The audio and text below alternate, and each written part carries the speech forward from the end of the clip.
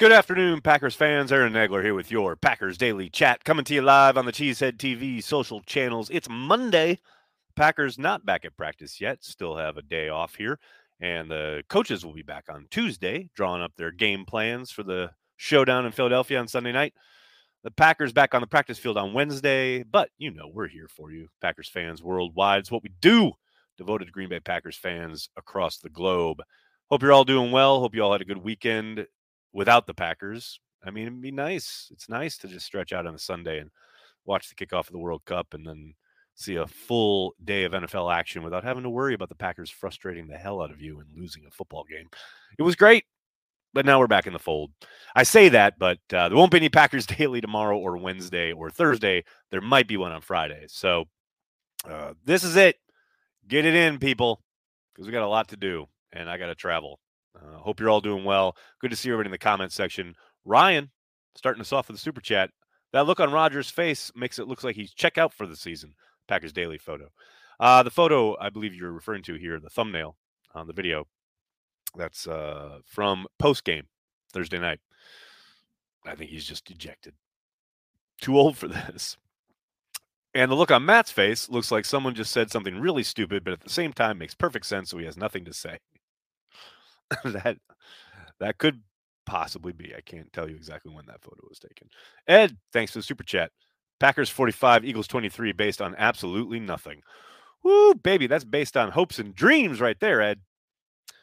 I mean, hell, Eagles absolutely look mortal the last couple weeks, no doubt about it, between the loss to Washington and then a close one there in Indy that they ended up pulling out last minute. But, yeah, I mean, it's interesting to see a team that, struggles in a certain area and goes out and makes moves, bringing in Ndamukong Suh and Linval Joseph, two guys who were just sitting out there who, could have been signed by anybody, even the Green Bay Packers weeks ago when they were still in contention and still struggling to stop the run. But, that ain't how they roll in the old land of green and gold.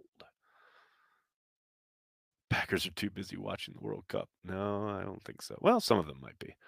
What's up, Nags? What's up, NFL Pack Boy? How you doing? Good to see you. Do you think there's a chance LaFleur is out if we have a similar results next season? Woo, baby. Baby, turning up the heat on a Monday. I think the odds are long. If they have Rodgers back and they have a similar year as this year, could he be out? I guess the conversation might get started, but I'd still be surprised. I'll never say never, though. The NFL is not for long. But yeah, I'd be a bit surprised. It's a good question. When is Dobbs back? Well, the initial timeline was 4 to 6 weeks, right? And they didn't put him on IR, so I would suspect, hopefully, sooner rather than later. Maybe he'll be back out in the practice field on Wednesday, but not really holding my breath on that one. Probably another week would be my guess. Hi, Nags. What are your plans for Thanksgiving? I'm going home to Appleton to see my dad, bringing my girls, having a family time. It's going to be a lot of fun. That said, we will still be having Packer transplants on Wednesday night. Thanksgiving Eve transplants. Nothing like it. So be ready for that. It's going to be a lot of fun. What are some options to replace Barry as our defensive coordinator? Well, Vic Fangio is still sitting out there. I know he wanted to take a year off, so maybe he can slide right in and utilize the same system. But, that's looking way ahead. I think my guess would be that Barry has this defense playing better, all things considered, down the stretch here this season, and Matt sticks with him. That'd be my guess. That is just completely throwing darts there. But should he move on from Barry? Probably. Will he? I doubt it. But you never know. Brandon, thanks for the super chat. A lot of parity in the NFC. Not saying this team could make a run, but why not? Good work, Nags. Appreciate tuning in. Thanks, Brandon. I appreciate you appreciating it. Yes, you are right. The NFC is awash with mediocrity / parity. The problem for the Packers is even if they go on a run, they have lost to teams that they'll be vying for wildcard spots for or with. I mean, whether it's the Giants or even the Commanders, they've lost to too many NFC teams. those tiebreakers are going to come back and bite them. If a guy goes on IR, does that impact the salary cap? No, Bumpa, it does not. Packers have the 11th pick in the 2023 draft as it stands now. Can they draft someone good? I mean, yeah, of course they can, Brenton. They drafted someone pretty good one spot later. With that last time they were at 12, they took Rashawn Gary. So I'm going to go with yes. Even if on draft night everyone tells you it's a bad pick, don't pay any attention to them because nobody knows. That's my advice to you. Ignoring bangers and Lambeau leaps on Leroy's night have the football gods upset with the Packers. Maybe. I mean, Christian Watson did a Lambeau leap on his second touchdown. So let's let the record reflect. The kid did go into the stands the second time around. Mother of God, I hope you're wrong about Barry's defense improving and him sticking around. Charles, I just, history is my guide here, and that's what I'm going with. Matt and Aaron are out at the end of the season. Chris, the only way Aaron's out is if he chooses to be, and Matt's not going anywhere. Not after this year. Now, give me next year. If things are similar, yeah, maybe, but no chance. No way after this year. No chance. Dustin, thanks to Super Chat. Not saying they should or would, and I don't want them to, but if the Packers cut Bakhtiari and he gets picked up, how much are they on the hook for cap-wise? I don't have the numbers here in front of me. I could Google it, but that's boring as hell for anybody watching or listening. There's a decent cap hit. I know that. But they do save a bunch if they cut him before, I think it's the third day of the league year. It's not a great outcome either way. Wow, this is a question right here. Nags, are you more like Clark Griswold National Lampoon's Christmas Vacation during the holidays or Willie from Bad Santa? Definitely more Clark Griswold. No question. Do we draft a quarterback if we get a top pick? Now there's a question, LOL. I think there's a decent chance they do. I mean, it all depends on how the offseason plays out, and 1,000,000,000% depends on if Aaron Rodgers decides to come back. Because if Aaron Rodgers decides to come back, then they most likely have to trade Jordan Love because they can't justify keeping him around with his cap hit. And then they probably draft another quarterback. Yeah. Unless they are 1,000,000,000% convinced that Jordan Love is the successor. But I would think if they thought that, then they wouldn't have signed Aaron to the extension that they did. Berhalter out. Man, we get into some World Cup stuff here. I love it. Yeah, that second half was frustrating. I mean, look, you had that point. Well, you had 3 points, right?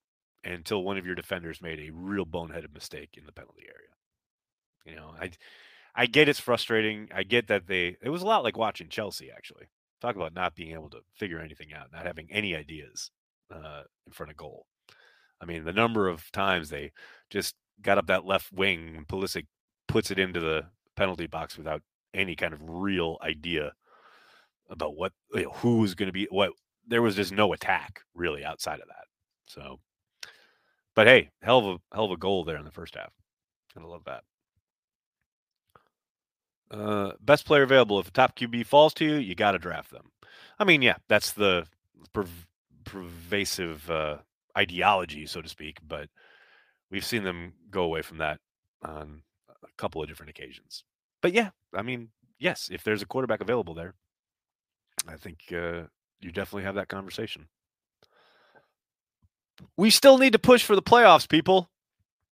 I will never understand the throw in the towel mentality. Dean, buddy. Just meet me here. Meet me here, Dean.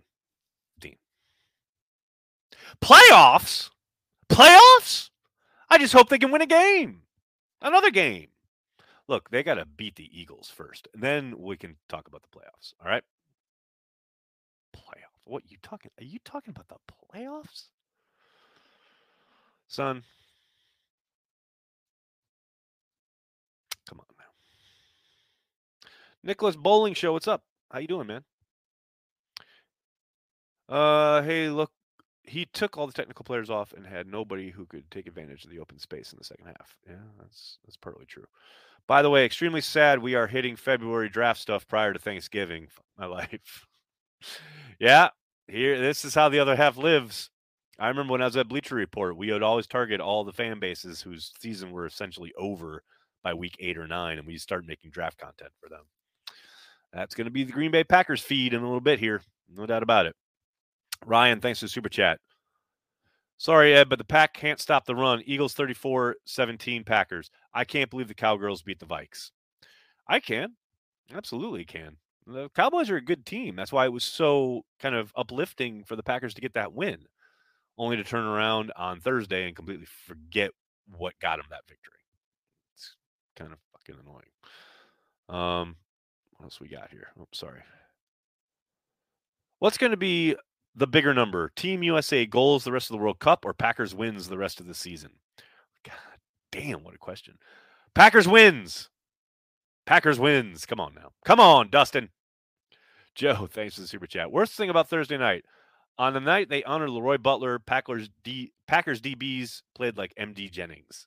God damn.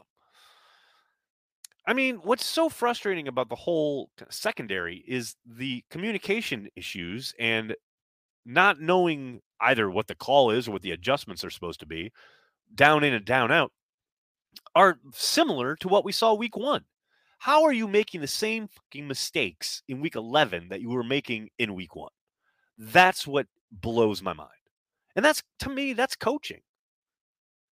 If your guys clearly can't make the adjustments necessary, if they clearly continue to err in the same ways again and again and again, man, you got to dumb it down. You got to simplify it. You got to change something. If you're insisting on rolling the same crew out there, which for the most part the Packers are, how many times does Darnell Savage have to be seen breaking on a receiver and leaving a vacated area, and the vacated area being populated by an opponent's wide receiver who catches the football? I mean, again and again and again. I understand it's like you don't know the call. I get that. But when the same dude is in the mix on all of these fucking busts, at some point you don't need to know the call. At some point there's a bit of a pattern here that you can point to. It's frustrating as all hell. John, thank you for the super chat. Who had Jamal Williams leading the league in touchdowns to start the year? Great to see him doing well, albeit in Detroit. Run the ball. Go, Pack, go. John, you know what really struck me during that game on Sunday? How they stick with it. How they get stymied on 1st and goal. Guess what? They go right back to it on 2nd and goal. Instead of, it didn't work on 1st and goal. Well, now we're going to spread it out and go RPO, and our quarterback's going to throw it at the helmet of a lineman.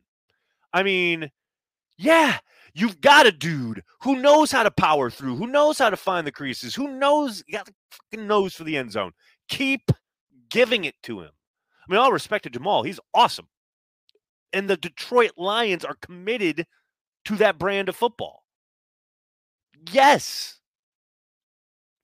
You know how you end up leading the league in touchdowns? By being given the opportunities in goal-to-goal situations.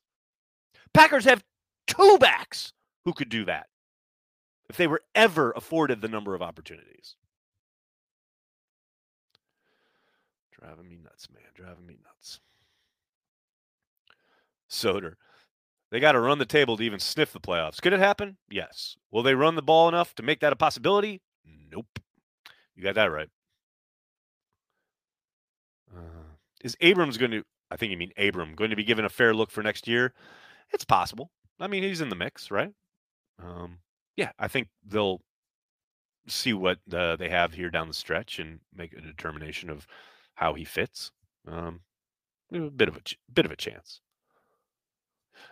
Joe Barry's level of incompetence is at Maurice Drayton levels. No, I disagree there. I think there's plenty of stuff you can point to where, he's got a sound kind of game plan and they execute it. And there are plenty of times where the offense has not held up their end of the bargain. The defense has done enough to win a game. I think that is very clear throughout the season. The frustrating aspect of it is they can never put together a full game.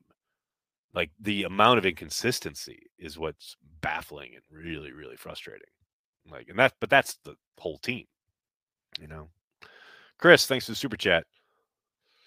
What is the D seeing on tape that isn't translating to the field? Self-scouting was the worst when I played because it's embarrassing when watching your own tape almost. Is that not happening here? It's a good question, Chris. It's a very good question. And that's what's so frustrating was what I was talking about before when you're making the same mistakes in week 11 that you were making in week 1. I'm with you, man. I don't know. I mean, they say they do, but nothing on the field would indicate that that's the case, at least not to any great extent.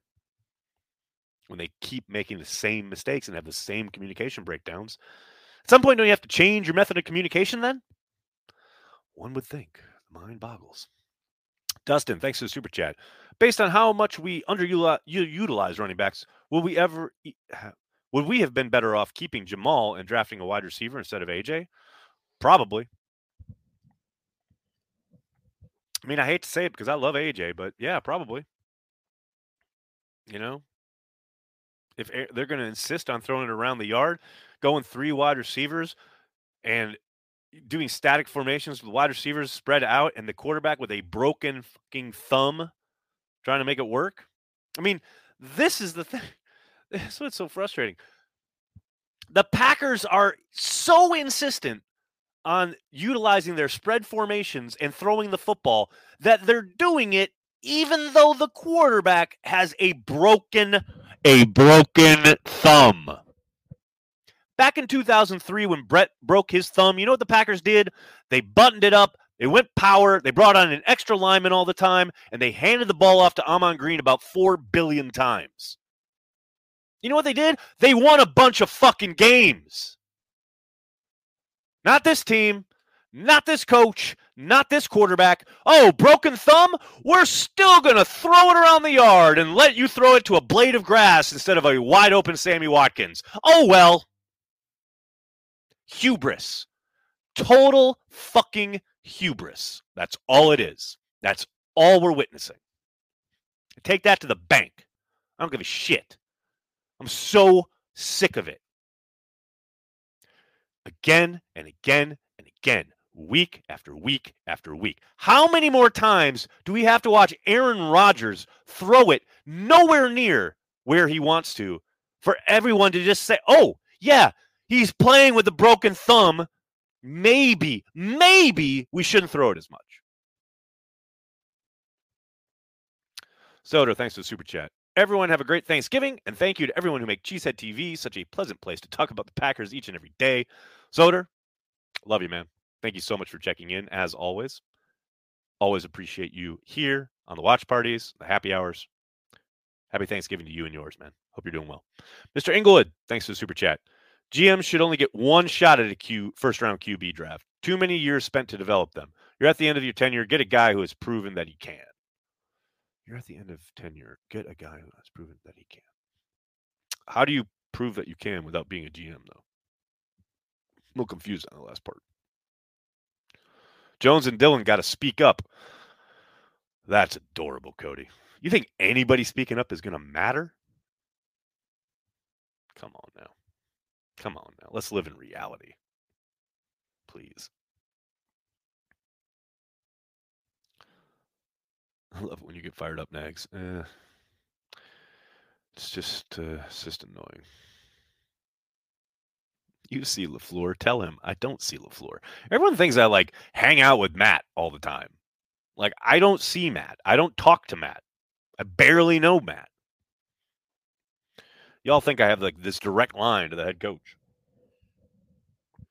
And even if I did, man, you're not going to listen to me. I'm a buffoon. You're not going to listen to me. Please.